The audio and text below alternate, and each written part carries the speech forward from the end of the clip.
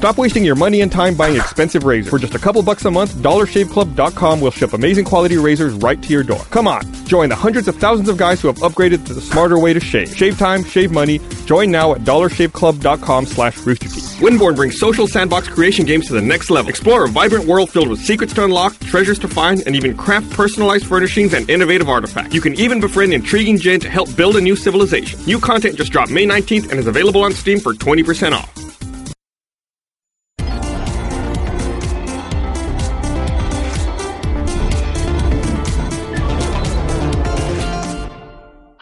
Hey everyone! Hey. Welcome to the patch. I hope you can hear that. Episode 53, the first episode of the second year of the patch. Right. 101. Yes, exactly. Still the same decade 201. now. Same decade. I'm trying to stretch it I out. saw you doing the math in your I'm head. trying to stretch it across decades at this point. Yeah. And flip. Hey. It's official. I'm glad you remembered it. We're How started. can a technology podcast not have that automated yet? Sometimes the manual processes are still necessary. Yeah? Very analog. It's retro. Yeah. We just saw a hand go by on the screen. Godzilla! So I feel like this week for some reason there's way more than normal news out there. I was compiling my list of topics to talk about this week, and I feel like it's almost double the length of my Video game news is weird because, honestly, video game journalism kind of just masks itself, or its PR masks its news sometimes. So it's like, it's weird when we get to points in when there's nothing there at all, you know? So it's kind of one of those things. What's wrong? I'm getting a voice in my ear saying, you got to flip the timer. I'm like, it's already flipped. Kara, We had a discussion Bring it about on, it. Carol, stay friends. Bring it on. I hit all the stay table. friends. I'm sorry. Yeah, you got people yelling That's at you. You how got Ryan at emphatic the I table. was. Fucking amateur hour. This is terrible. Hands in front of lenses. It's a madhouse. That's what we call the podcast, amateur hour. That's what we should call it. That'd be great. Then you'd love it because it stays right at an hour. Also lowers expectations. Yeah, it does. Yeah. We can still compete in the Olympics. Great. Should. All right, I posted a journal for topics and such like that. So if you want to talk about topics or suggest things to talk about, go to my journal and Rooster Teeth. roosterteeth.com/Bernie. So late breaking news. Just read it right before we came on. ZeniMax is officially suing Oculus Rift. Well, who is it? I am too. Why not? Everybody $2 billion. on board. God. So what are they? So let me see if I can guess, and this is total guess on my part based on what I've read before. ZeniMax is suing Oculus because John Carmack worked for ZeniMax at one point, and they're claiming that he took technology or designs for their virtual reality products and took them over to Oculus. Yes. In a nutshell? I'll read 3 key sentences from the press release. Oh, I can't wait. how about you read 4 and we have to guess which one is incorrect? Go ahead. So they are filing this lawsuit against Oculus for illegally misappropriating ZeniMax trade secrets relating to virtual reality technology and infringing on ZeniMax copyright and trademarks. ZeniMax's intellectual property has provided the fundamental technology driving the Oculus Rift since its inception. Bold claim. Wow. And then blah, blah, blah. Meanwhile, Palmer Luckey, founder of Oculus, Luckey had held himself out to the public as the visionary developer of the virtual reality technology, when in fact the key technology Luckey used to establish Oculus was developed by ZeniMax. It was developed by ZeniMax. So they're saying developed by ZeniMax, or are they kind of implying developed by Carmack and then while he was employed by ZeniMax? That's their wording. Today I learned John Carmack is actually technology. Why split hairs? Well, he's saying they took technology. It's actually, serious big deal. Is there any mention of patents in there anywhere? Not that I saw. No. That could be a bigger nightmare if that's the case. Yeah, I do not see any mention of that. When I guess contacted for comment, there's a fresh update here. Oculus said the lawsuit filed by ZeniMax has no merit whatsoever. As we have previously stated, ZeniMax did not contribute to any Oculus technology. Oculus will defend these claims vigorously. I still want to know what technology they think it is that somebody has developed that they've stolen. It's screens with accelerometers strapped to your head. Is strap technology something that's brand new? It could be the way they technology. track it. I mean, it's like for Apple, we get down to the point of like they use 2 fingers to scroll and stretch. That's amazing as opposed to just one. I wonder if there's like a patent or a single technology that has made it all the way since like the Virtual Boy and just going all the way up through this technology. Because that's, again, it's a device with a screen in front of your eyes that sits on a table. Yeah. Now they've strapped it to your head, but it's still not new. Like the dude who made Lawnmower Man in the 80s would come back and say like, hey, I envisioned a lot of this and you guys took my designs from my awesome virtual reality movie. He prototyped it. Yeah. I would like to see a response to a lawsuit that's like, this might have merits. We're going to look into it. I don't think anyone's ever responded to a lawsuit with anything other than this lawsuit has no merit. Well, I mean, and then some people really don't take it seriously, like when Mojang was starting with a lawsuit from ZeniMax, same company. I think Notch's reply was, let's settle it with a game of Quake. Yeah, well, to be honest, I mean, that's like kind of bullshit. I mean, you know, they can probably get some damages from him.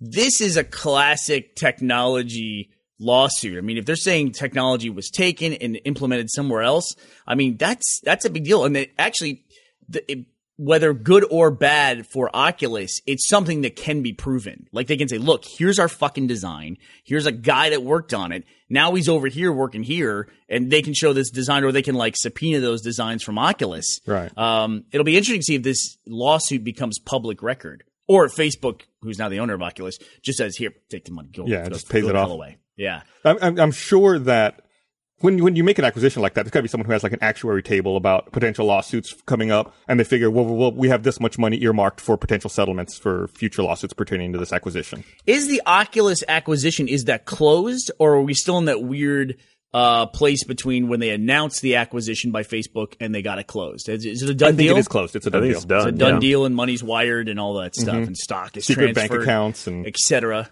You know what's Zuckerberg liked his Facebook account and all that. It's astounding to me because, again, we're talking about people suing a company that has no product. They're going after a technology that hasn't been implemented at a commercial level yet. Or implemented. Either one. Or paired. Whatever. No one's selling it. I mean, you're selling it as a dev kit, but I don't think that counts. Also an argument for not paying $2 billion for it. A great by the argument, way. yes. But once there's $2 billion in play, then lawsuits Once come it's up. Facebook money back there, it's like, gimme. Well, we say that, but also, I don't know. Pinata. I don't know. Did I turn this one in for before? We should probably talk a little bit about how we do this. Sometimes before the patch, not sometimes, every time before the patch, we send out to each other a list of topics we want to talk about. And I don't know that I sent this one out.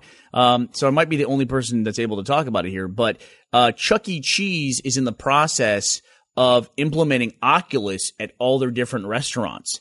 And so you can be virtually terrorized by an animatronic mouse? Yeah. And I think they had a really funny title for the guy. I think he was like their chief cheese executive, but they're from Chuck E. Cheese. And he was saying that he's King the guy Cheddar. who's in charge of entertainment. And he nailed it. I mean, he seems like a really progressive guy, where he was saying that basically, you know, we have to stay ahead of tablets. We have to stay ahead of the home experience in order for people to come into Chuck E. Cheese, which, by the way, we should probably explain for our international audience. Chuck E. Cheese is an awesome restaurant. It's a pizza place where they have robot singers, and they also have a massive game room. It's like half game room, half pizza place. Yeah, Right. and directly marketed towards children. With animatronics. If you're under the age of 10 and you're going to a birthday party, you got a 50-50 shot you're going to have it at Chuck E. Cheese or at the local like trampoline park or something like that. Yeah. Or it So- used to be known Showbiz. Yeah, or Showbiz Pizza, which I think was the Chuck- localized version. I think Chuck E. Cheese acquired Showbiz. That makes sense. Was that a lawsuit for like they took technology? Their for, secret cheese technology. From my recollection, all that changed was they added a mouse to the lineup of animatronic creatures. But Chuck E. Cheese I think it was a much bigger brand. We actually had in Texas. There's a restaurant in Austin called Taco Cabana, and there was a knockoff called 2 Pesos, and I'm pretty sure they proved that 2 Pesos used their designs for the restaurant to the point where it like infringed on them, and then they ended up buying out 2 Pesos as part of the settlement. It was a really interesting way to do that. So they ripped off someone and then got bought out. Somebody patented the taco. Apparently, Yeah. that's how it happened. I don't think it was like the level of like what's the Bittersweet Symphony? Who's the guys that Verve? The pipe? Verve? Is Or it the Verve or one or the other. The Verve and the Verve Pipe are two different things. I know, right? But I'm Yeah. trying to figure out which one. Bittersweet Symphony, though, was, The Verve. yeah, I guess so. Anyway, they took a riff from Rolling Stones. And so Bittersweet Symphony was like used for every like sports highlight reel that year. It was like the song. It was like the Harlem Shake of that year where you couldn't get away from it, or the Gangnam Style. And Rolling Stones sued them for the riff, and they got all the money from it. That band made no money from that song. Wow, I didn't know that. You really didn't know that? No. Yeah, they just basically like, it's almost like the same as like a YouTube copyright claim where they said, yeah, don't take it down. We'll just take all the money from it. Yeah, we're just going to take the monetization on that. Yet somehow Michael Jackson probably made $20 million on it. Yeah, probably so. He just made $160 million. That's topical. Was that his his new album or something? No, just from reselling his. Now he's a hologram. Oh, right. Yes. There you go. Hologram technology. That's the tie-in with gaming. You think hologram Michael Jackson and hologram Tupac hang out on the weekends? I wondered if they're keeping hologram children away from him is really my question. By the way, I have to apologize to the executive management team at Chuck E. Cheese. There is no chief executive cheese. It's CEC No, not General Entertainment. Buddha. That is the name of the company, CEC Entertainment. I was trying to figure out who the CEC is. But the guy who commented it was Roger Cardinale. And he said, kids today have an unprecedented access to game consoles and tablets. Our challenge is to deliver an experience not available at home, and there is no doubt virtual reality does just that. Oculus Rift technology is the next frontier in the gaming industry, and we're thrilled to be able to say it's part of the Chuck E. Cheese lineup. Well, that's kind of the way Dave & Buster's really rose to notoriety, at least in my mind. That's how they got my attention, was that was the only place you could go to play VR games. Yeah. That's where I played Pterodactyl and the MechWarrior one. I forgot about that Pterodactyl game. Uh-huh. Yeah, well, you're a bit younger than me, and so did you like grow up playing arcade games? Yeah, there were still arcades. They still existed at that point. Like, what's the one you always see in malls? Aladdin's Castle, like that kind of thing? I never had one of those. I think ours was just called Tilt. It was just, Tilt. Yeah, Tilt. Tilt. And, we had a gold mine. Gold mine, all right. Which was even more low rent than Tilt. Well, arcades went from like these were the best possible experiences. Like you couldn't replicate the technology at home. It was just too awesome.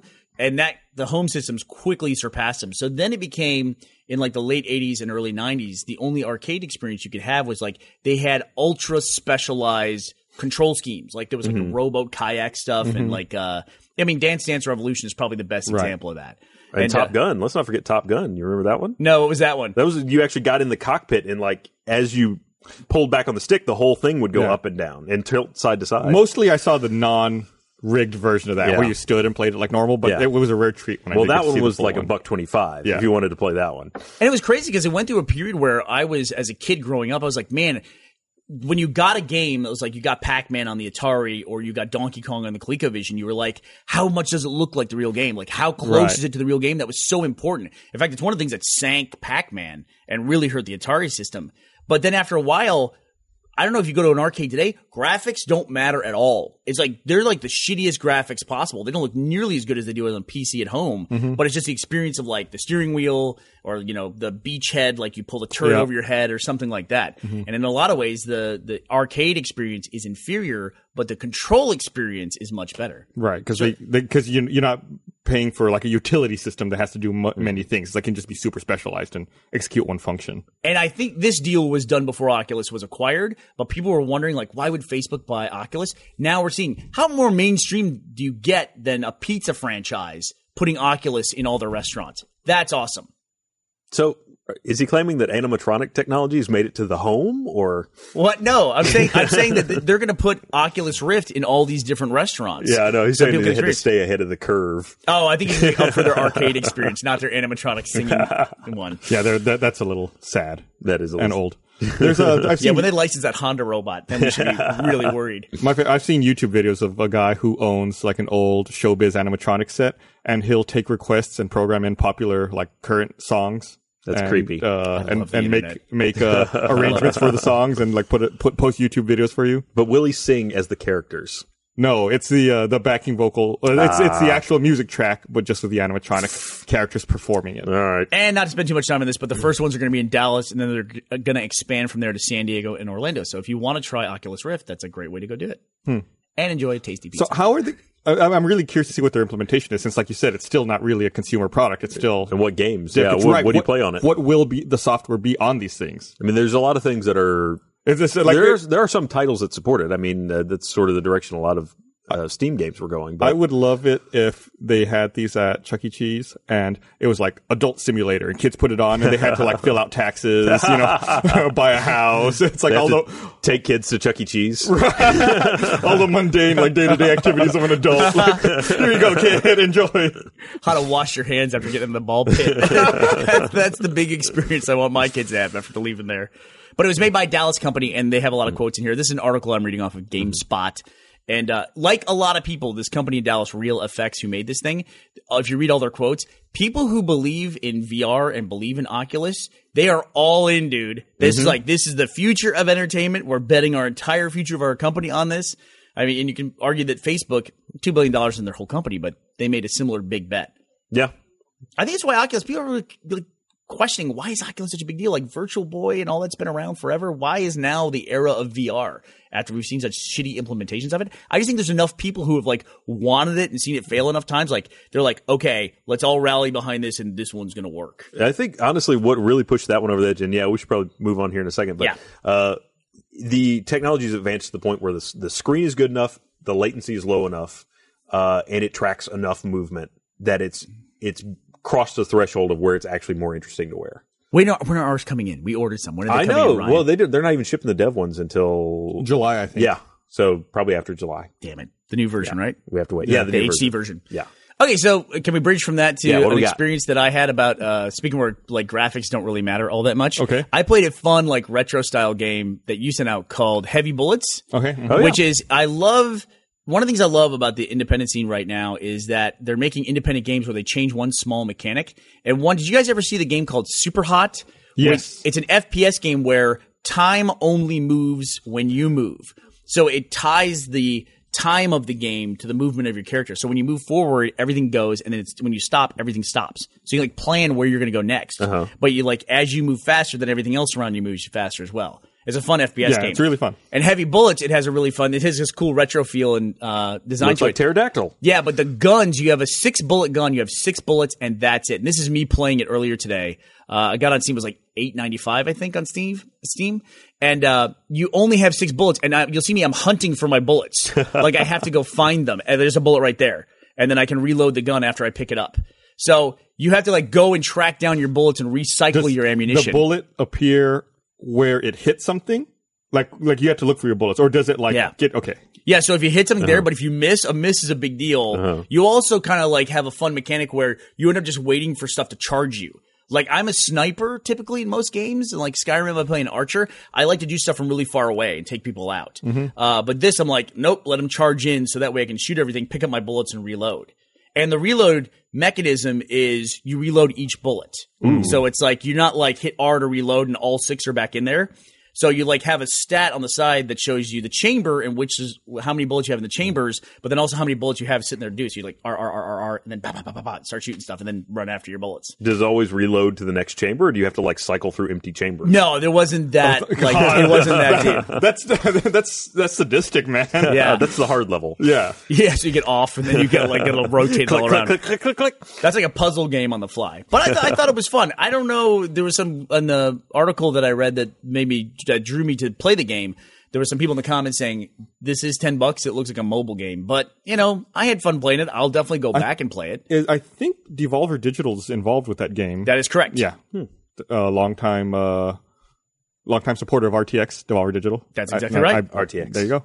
Yeah, and I didn't know that before I downloaded it, and it didn't affect my opinion of it. I had fun playing it. Yeah. And it was really cool because it had like a very retro. I'm from the Atari generation, so it had a retro Atari feel to it, and it even had like those horrible sound effects, but applied well. Like pew, pew, pew, pew. And that explosion noise that they had the Atari, like, it was like it's just I don't even know how they made that sound effect, but I had fun playing it. You take a real sound effect and you just remove all the bits from it. You just compress it, take it down to 8, put it through an analog compressor. Yeah. I just looked it up. It's on Steam Early Access in the Humble Store for normally $10, but it's on sale right now for $8.50. Yeah, and it's we're not big into reviews, and I literally played the game for about 15 minutes. But I thought that I like a simple mechanic like that. I think that's fun when you change something that's fundamental in a game. And chasing down your bullets is like there's some message there. I'm not sure what it is, but conservation. I've always wanted to play an FPS game. Now, I'm sure someone will write to me and tell me that this exists, but I've always wanted to play an FPS game where it's like if you don't use your whole clip, you don't just magically like reload your clips. Like that's a hard thing to do. That sounds like an Arma thing. I've seen games like that where you waste that ammo. Is it annoying? Yeah, and I think there might have been an old Medal of Honor game where I want to say it was like there was one rifle in particular. I'm not sure, I think it might have been the bar where you couldn't reload it until the clip was empty. Yeah, that is correct. That's historically accurate. Right. Like you hear that ting, and that's exactly right, and then you could reload. I do remember that gun as well in some game how much I hated it. So I'd like to retract my previous statement that I would like to play a game like that. But it is one of those things where, you have a 45 bullet clip, you shoot, like you kill somebody. The one mechanic that applies to all FPS games for me is as soon as I kill somebody, I reload. Right. Drop the clip. Instantaneously. And it doesn't matter if I have 32 bullets left in the clip or 2, you get them all back. Right. Whatever amount of bullets you're missing, that's going to be what you needed. That extra bullet or 2. It's dancing really close to that line of how much realism do you want? I mean, do you want the character to like stop? He gets out some bullets, like put some more in the clip, hooks it back into the gun, then we're good to go. Or can you imagine if you had to hunker down and like or what if it was like a Gears of War style active reload, where it's like there was a meter, and you could, if you played the meter correctly, you could reload even faster. Oh yeah, like each bullet was like an active reload. But thing. if you miss it, the spring goes off and all the bullets shoot into your face. Right. If you miss it twice in a row or three There you times in a go. row or something like that, it's like a critical failure.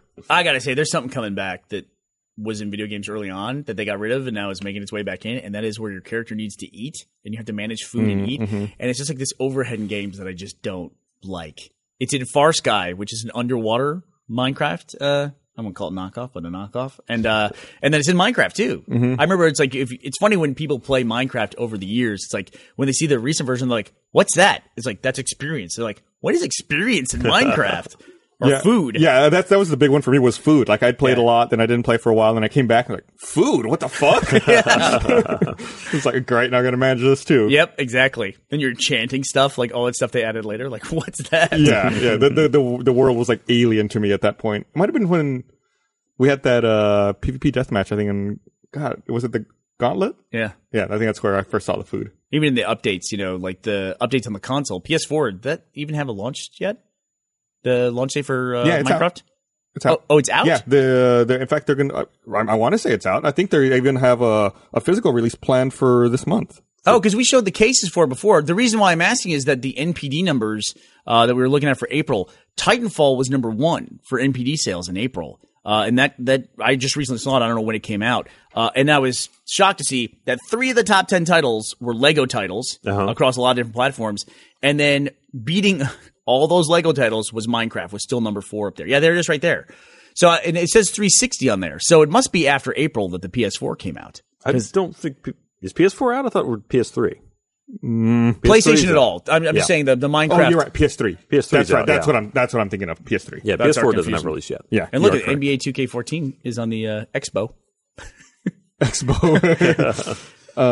Yeah, it's crazy to see. In fact, I think Titanfall just had a DLC that came out last week. Yep, and on Thursday. But the reason I bring that up was I was very happy to see that Titanfall is up there, like a next gen title of any kind is up there and is still going strong. And I was really surprised to see that it's Titanfall because it was on primarily in the Xbox One leading that. I think that was when those numbers were going to launch on the Xbox 360. But the Xbox One is lagging behind everything in sales. Well, maybe not behind the Wii U, but it's I still associate that title with the Xbox One.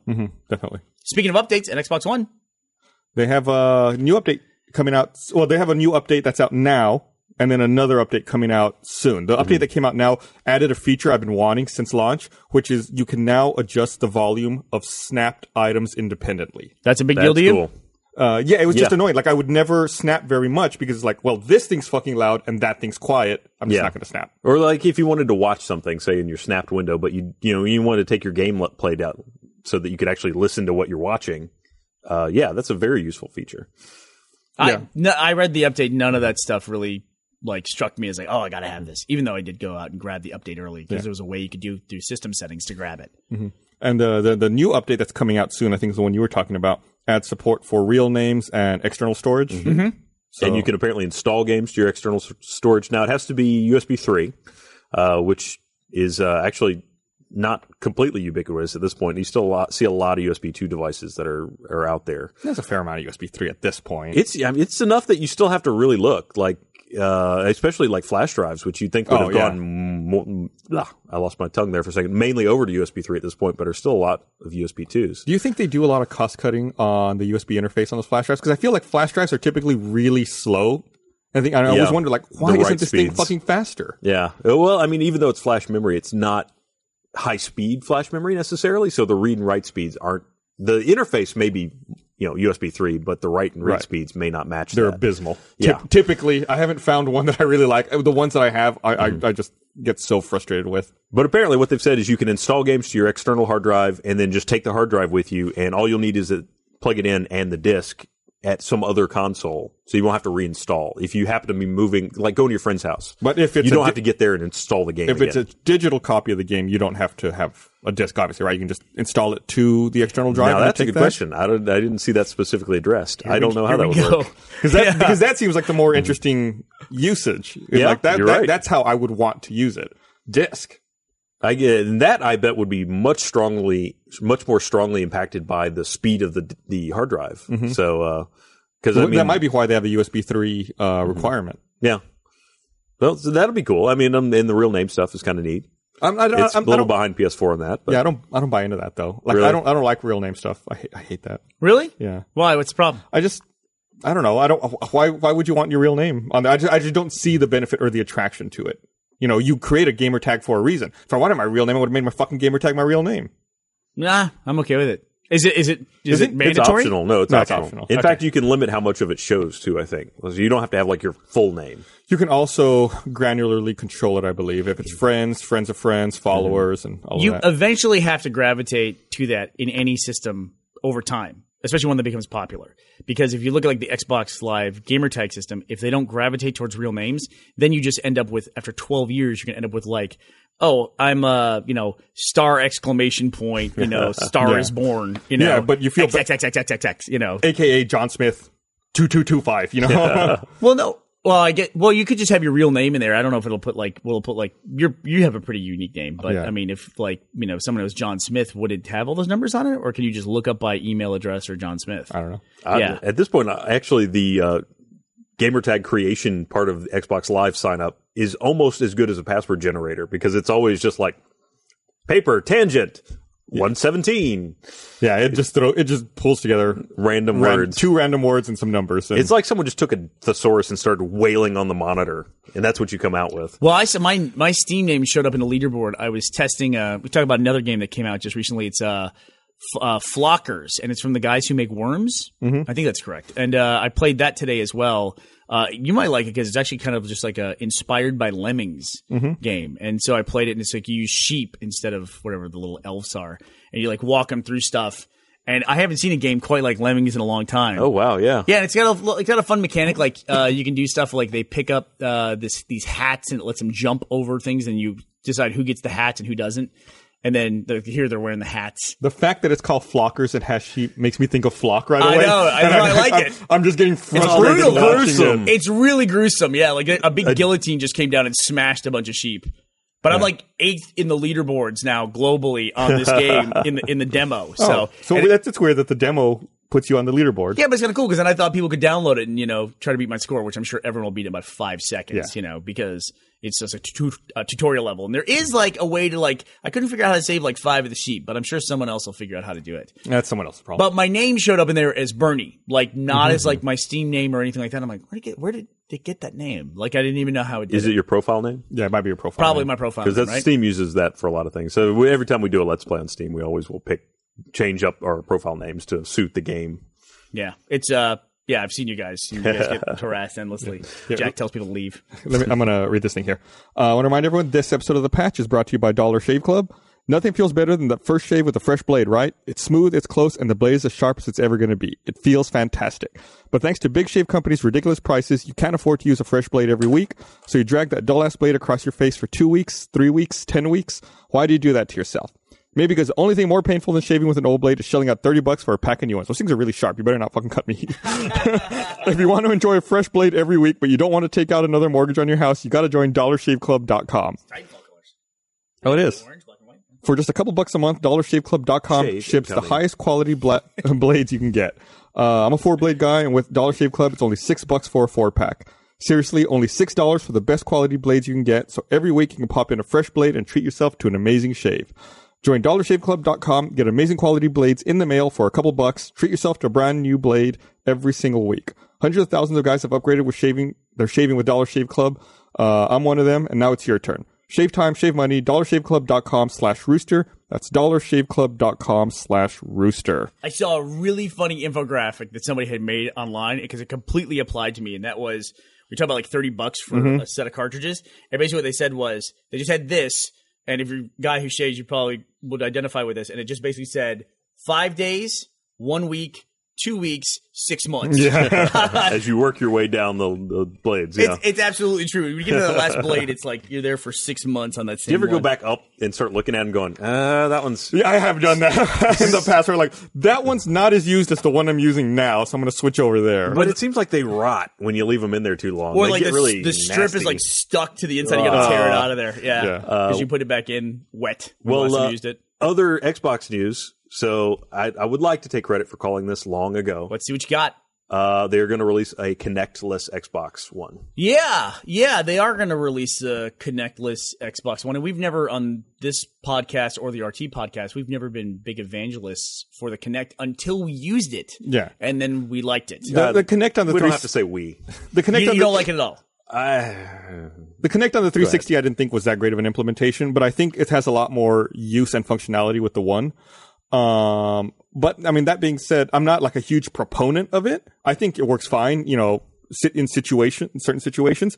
I don't necessarily like the fact they're removing it though, because now it's not a unified hardware platform. Like that was the whole point in bundling it, was the games are going to utilize this. And even games, they had to reserve like so much CPU for the Kinect and all of that. So now it's like, oh, well, the games aren't going to necessarily reserve CPU, so the Kinect's not going to be as functional, even though I want to use it. Do you think it's unified now? I mean, I feel like a lot of people just don't plug it in.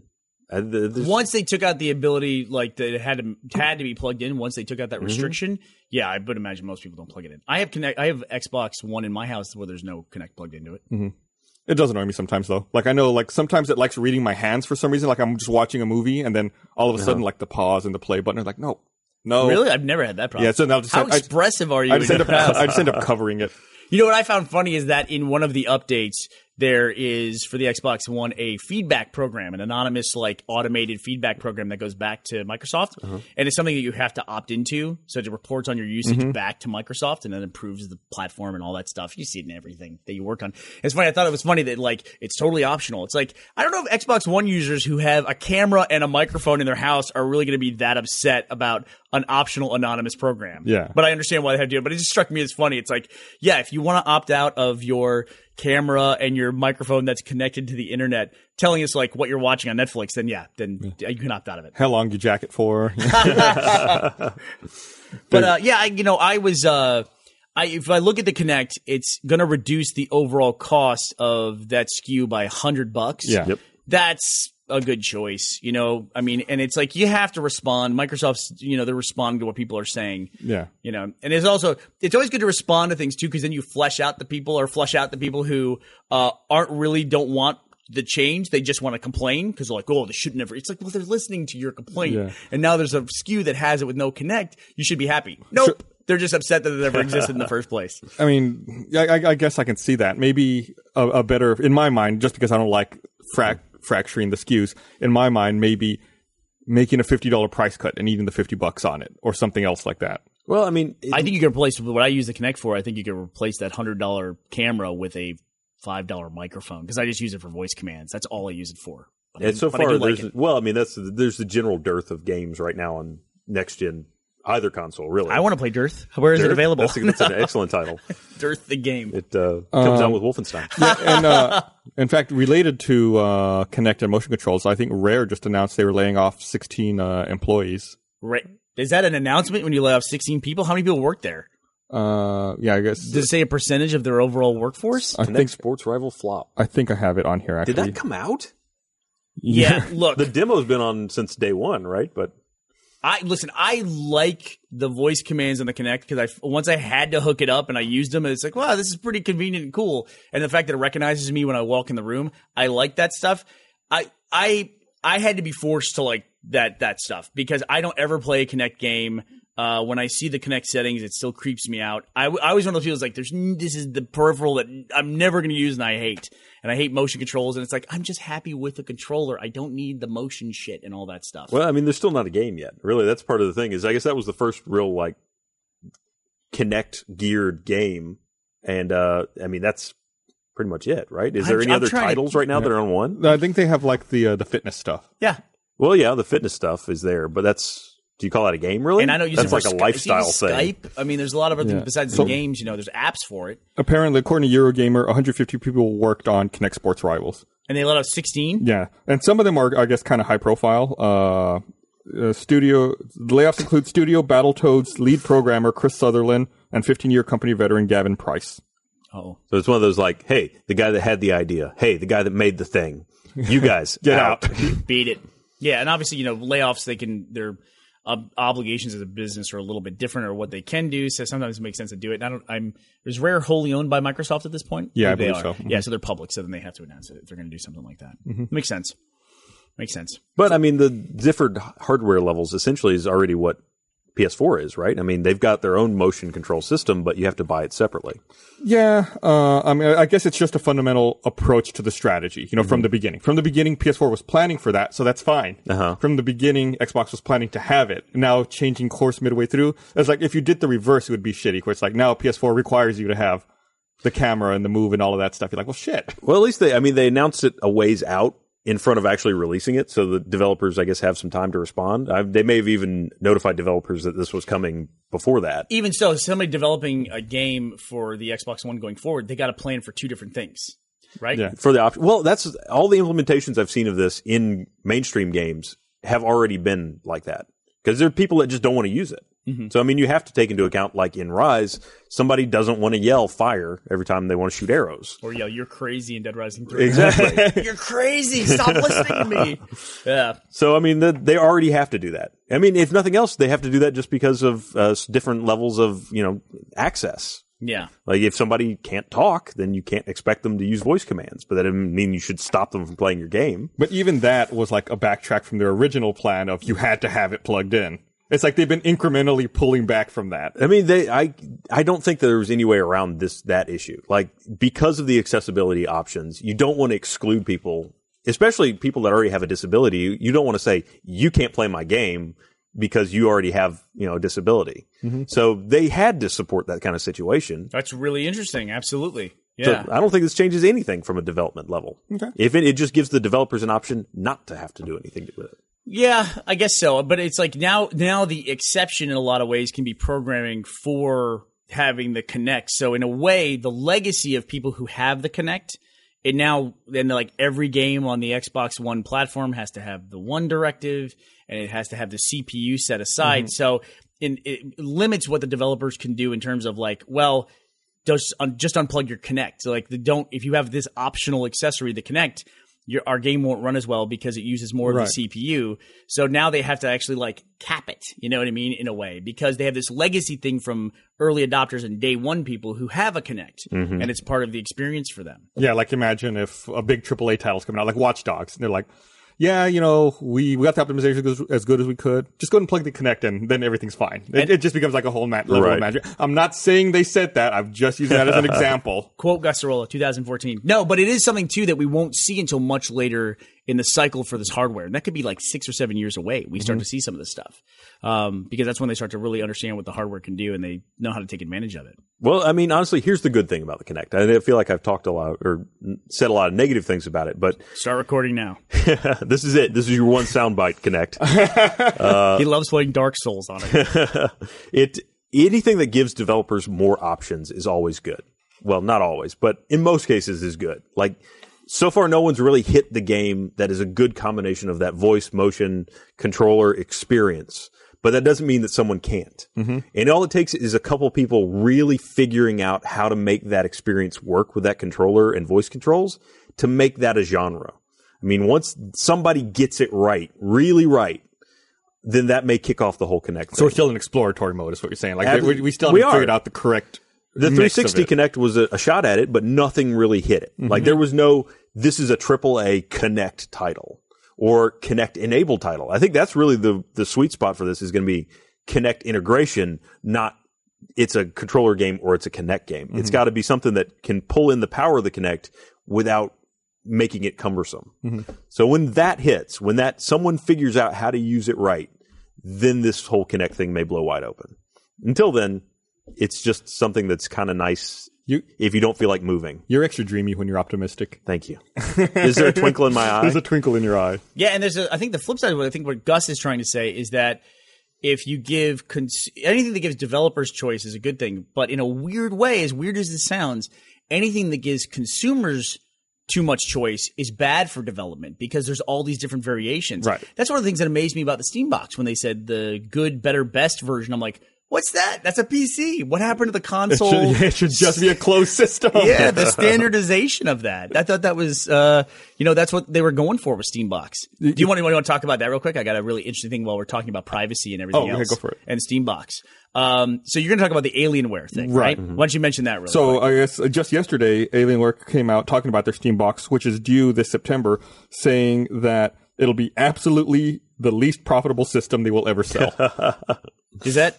That's a weird way of saying, like, I mean, aren't a lot of consoles not profitable for the manufacturers, but then they get all the licensing, whereas Alienware doesn't get that stuff. Right. The whole problem with the Steam boxes from the beginning is the hardware is no longer subsidized by the gaming. So if you're Alienware, Ryan, why would you make this thing? What's the upside? Honestly, I don't get it. I've never understood where they were going with this. I think they're just trying to get it into home theaters, like home entertainment systems. They want it, Basically, Valve said, hey, we've got this great idea, and it's like a lot of these companies caught on to the buzzword of it and went, that is a great idea. That's a way we can sell PCs. PCs have been flagging. We're going to sell PCs, but we'll call them Steam boxes, and then everybody will just buy it. But they're going to be more expensive. It could be a home media hub. It's just like what the Xbox is doing. You mean like the Roku, the Amazon Fire, the iTV, whatever the hell that thing is, Apple TV? Let's be honest, the Roku it's not a thing anymore, It's right? not a gaming thing. None of those are gaming things. It's more Those like are Amazon Fire is. They're really pushing that. They are.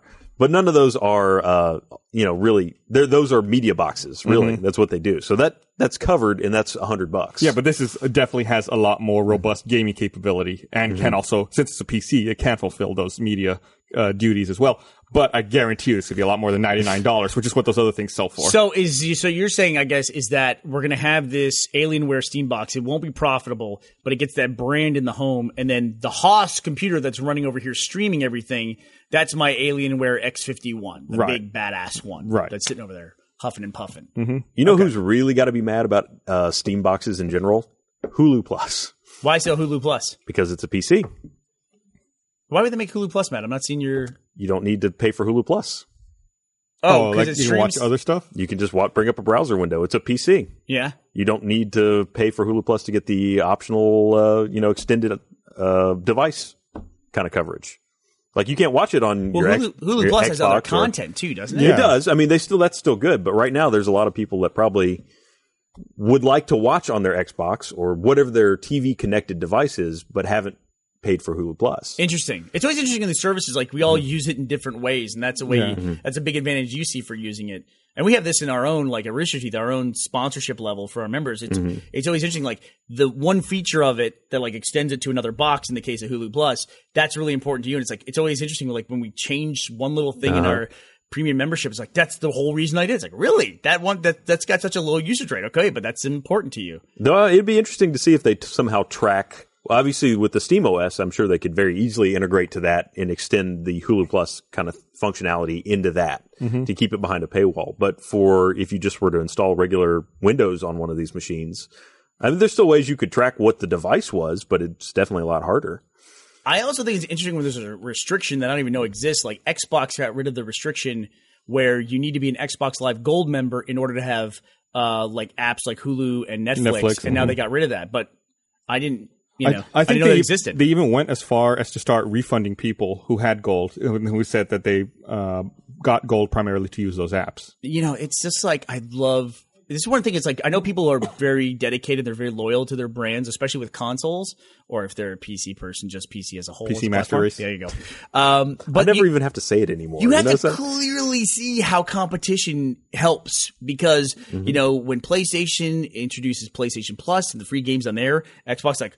Well, hey, we're doing that too. Look at this. This is great, And when, they have an audio tool that's on the PS4, they add it up for the Xbox. And it's like this competition back and forth. When the consumers have choices, it always ends up working out really well. Incidentally, you made me think about something. Games with Gold has Saints Row the Third available. It does, right now. Oh, does it really? Mm-hmm. All right, which is a fucking great game. Which they're bringing to the Xbox One as well. That was another part of their announcement. Games with Gold is going to Xbox One. I thought you meant Saints Row. Oh, sorry. And they're putting a hub in for it too, right? Where there's actually going to be a centralized place where you can go find that stuff. Right now, it is a little bit difficult to navigate both the PS4 and the Xbox One, their interfaces were a little off. Absolutely. I prefer the PS4 of like that linear thing. I know some people like Gus don't like it as much, but they're both kind of evening out a little bit here where I can actually find stuff on these goddamn UI. I think as we get more experience with it and as we practice more, I think it's becoming easier. We're meeting in the middle, I'm right? definitely, learning how to use them a little better. Yeah. I want to read one more thing here. Okay. I want to remind everyone this episode of The Patch is also brought to you by Windborne. Windborne brings social sandbox creation games to the next level. Explore a vibrant world filled with secrets to unlock, treasures to find, craft personalized furnishings, innovative artifacts, and befriend intriguing djinn to help build a new civilization. It's a voxel type game. I think you did a This Is on it last week. Tell me about the crafting they got furniture thing. new content just came out on the 19th, which is what, Monday? Yeah, new content just came out this past Monday. So to celebrate, it's 20% off on Steam right now. Just look for it. It's Windborne, Windborne. It's an interesting game. It's like I said, voxel. You can break apart the world. And it's still early. I mean, it's not a finished product. It's early access. I think now with 20% off, it's $23.99, I believe. And you just go around. By the way, those flying sheep things are really creepy. I like how easy it is to get wool off. You just go up and you just touch them. It's like wool. It's almost kind of like a Fable kind of art style. But it's instead of the traditional just all squared off world voxels, it's got actually slopes and angles and things. So sometimes you're collecting a piece of an angle instead of a whole solid block. Mm-hmm. Looks like a cross, if I may, between Project Spark and Minecraft. Yeah, I could see that. Mm-hmm. Yeah. It's a pretty cool game. I've been playing it for a little while, checking it out. And and you can visit other people's worlds as well. It's like a visit other worlds item in the menu, and you can just explore around and go fuck with other people's stuff. It'll be interesting to see where they go with it. Right now, there's no there's not a health bar or food. Food, yeah. It's just purely like creative kind of space.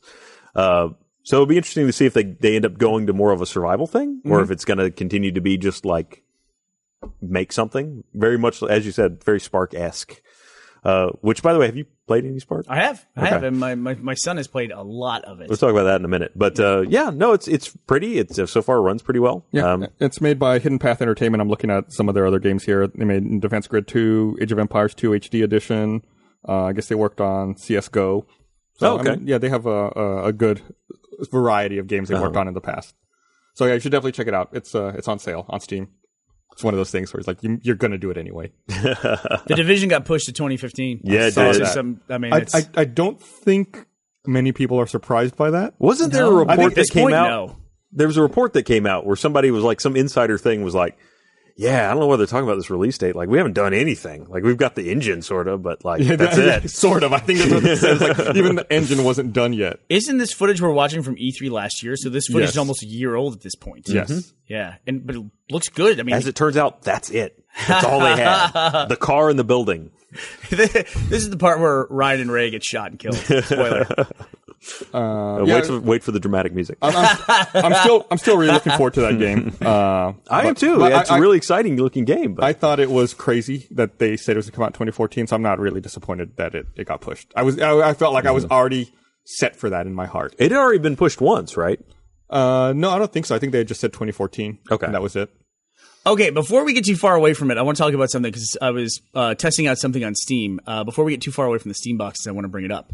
So it came out of beta on Steam, the in-home streaming, where you can like take wherever you have your Steam games installed, you go to another PC that's capable of streaming to it on the same network, and you can grab it and stream across the network. Had a really interesting experience doing that. And hey, Ash, do you want to jump up and talk to us about it? So Ashley was wanting to test it with me because she was covering it for the Know. And so she got on her Steam account on her laptop, and I was in my office and got on it there. She logged in as her account on my desktop computer and then went and logged in again over here on her Razer. And she started streaming, actually, that Flockers game that we just showed. She was streaming that across the network. What was really interesting about it is that it wasn't just streaming the game. She could Alt-Tab out, and she could go to my desktop. And I said, I was on the phone with her. I was like, can you go to my documents? She was like, yep. And she clicked on my documents and went there.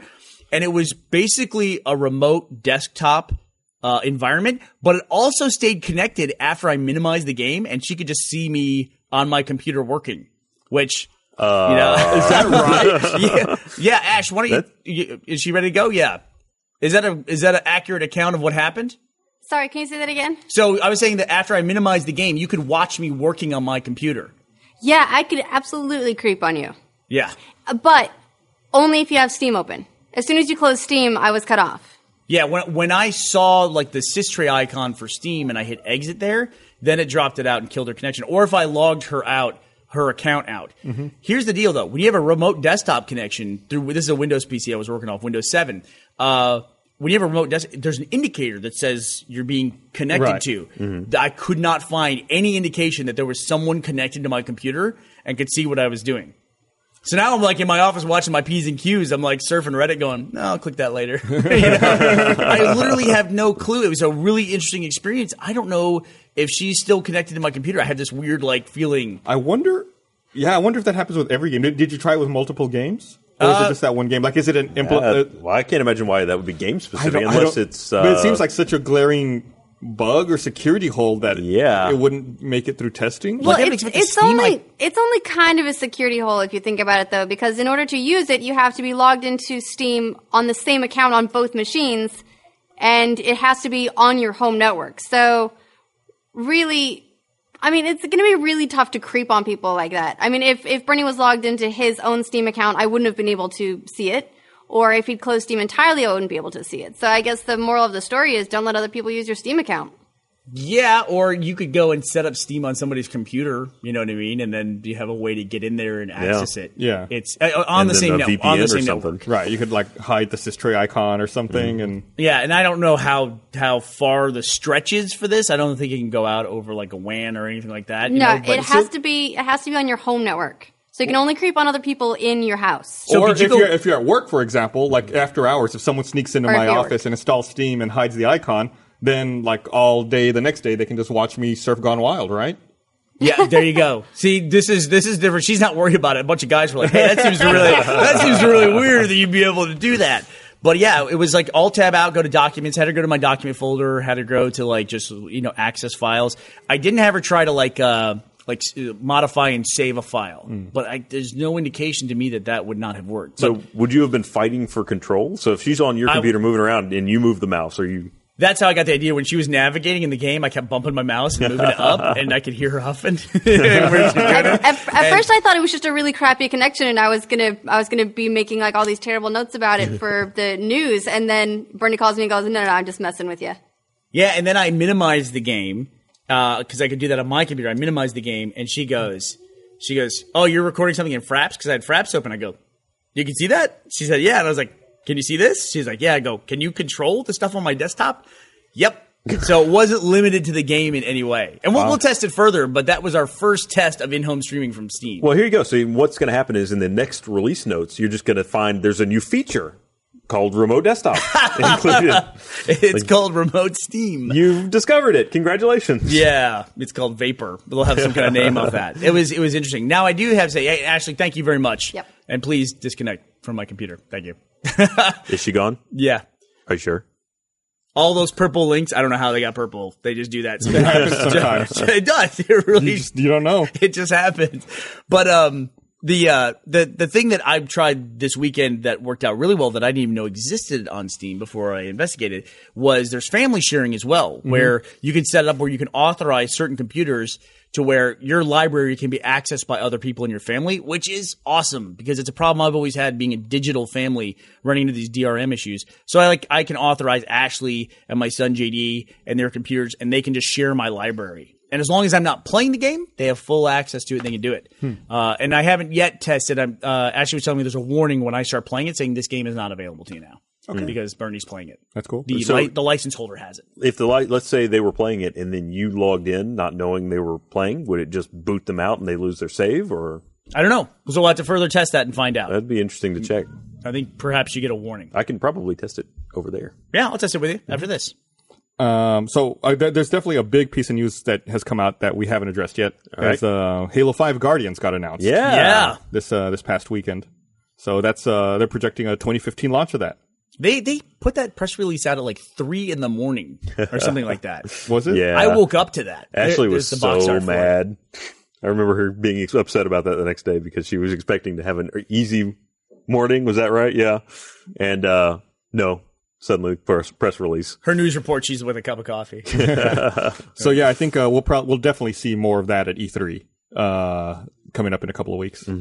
Somebody is telling us at Canadian49 is saying that you get a 10-minute warning when sharing becomes unavailable on Steam sharing. So that's actually very similar to the way it works on the Xbox. If you get disconnected from the internet and you're in that DRM mode, like on another box where you didn't download it or purchase it initially, you get a 10-minute warning. You have to reconnect, or you have time to shut down, basically. And I like to think that the license holder would not have to wait that 10 minutes, right? They would just be able to. There's another question. We'll test it afterwards. Yeah. So another thing I want to mention is that the PS4 PlayStation Now beta started yesterday. Oh, also I should point out, I looked it up. Minecraft for PS3 came out literally like 3 or 4 days ago. Oh, okay. So it was like late last week. Okay. So now that's my excuse for why we're not up to date on that information. Right. We were out of town. You and I have been a little out of the loop. We're only good on information that's 5 days older. Also, we've played Minecraft on every platform so far. We're not really in the market for looking for a new Minecraft, although I will buy it. So yeah, PlayStation Now beta officially started on the PS4 yesterday. I signed up. I would love to be able to try that out. You can try streaming from one to another. You can stream PS3 games using the Gaikai service. Oh, what are the awesome features? We found a big hole in the in-home streaming for Steam, but do you know what one of the best features about it is? You can stream across platforms. So you can run a game on a Mac that is not available for the Mac. Oh. If it comes from the or PC. Linux. That's cool. Look, I'm like, all those Linux games, like Penguin or. Yeah, but like I'm saying, if you have a Linux terminal that you can stream from your HOS PC, you can stream to your Mac, and you can play games that aren't available or on Mac or on Linux. Is there a command line Steam interface? Well, there's some version of that for like doing servers. I don't know if there's a full command line interface.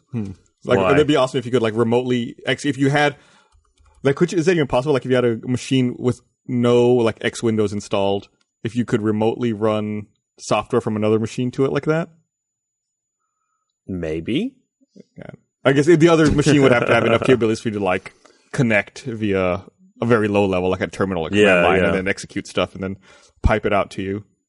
Sure. Yeah. You can simply use a lower-end laptop running any number of operating systems from Windows to OS X to SteamOS to Linux. So still got to have the good computer. You still have to have the computer that runs the game. Yeah. Yep. Ultimately. Yeah. That's a first world problem. Oh, I can't run my massive PC's games on my Mac laptop. Yeah, but you could have like your MacBook Air somewhere else and be playing that.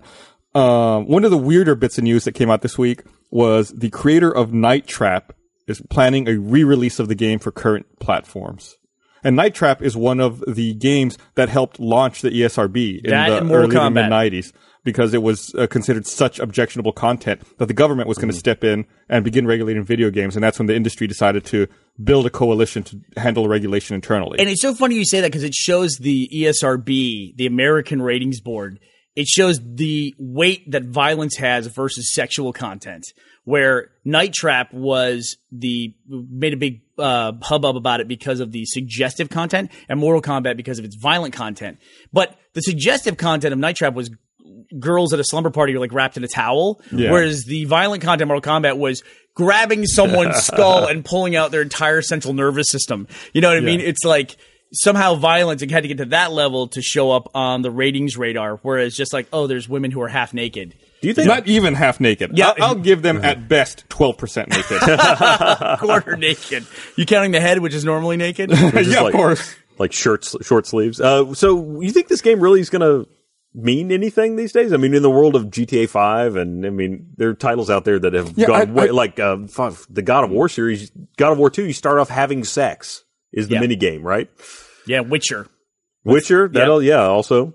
So, I mean, absolutely not. I don't understand. I don't think there's a big clamoring. There's not a big Night Trap community begging for the game to come back. It goes back to what I've always said, and you can have a clear case of that from the beginning of this podcast when I was talking about arcade games. There's a big part of our audience like, I don't want to hear about this arcade games on the Atari. Who gives a shit, Bernie? You know, and it's just what I've always said. Retro is a very personal, specific thing. And when you talk about retro games, there are some people who you say like Ocarina of Time, like, oh, that's the perfect game of all time. By the time I got to that game, I had played that game in the Ultima era. You know what I mean? It's like retro is very specific to certain people and certain windows of time. And the people who remember the Sega Saturn system and playing Night Trap, that's a very limited group of people, and nobody else is really going to care about that retro title. It's almost like a digital museum experience almost. It's like, hey, look at what we used to think was objectionable. Funny, right? Yeah. It's almost in that case like a novelty in a way. Yeah.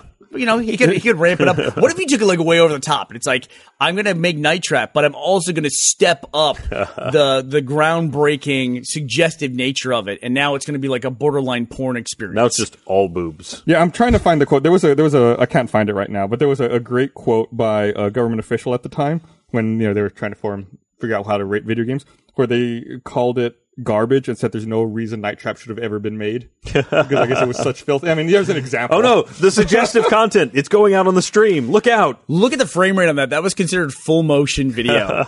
I wonder what qualifies as full motion. Okay. I have GIFs that are better than that. Apparently it was actually Howard Lincoln, who was the chairman of Nintendo, argued that he felt Night Trap simply has no place in our society. No place in our society. Yeah. Well, Nintendo actually, when they put out their console, that was the first console, at least that I can remember, where it had a chip that you couldn't just make software for it.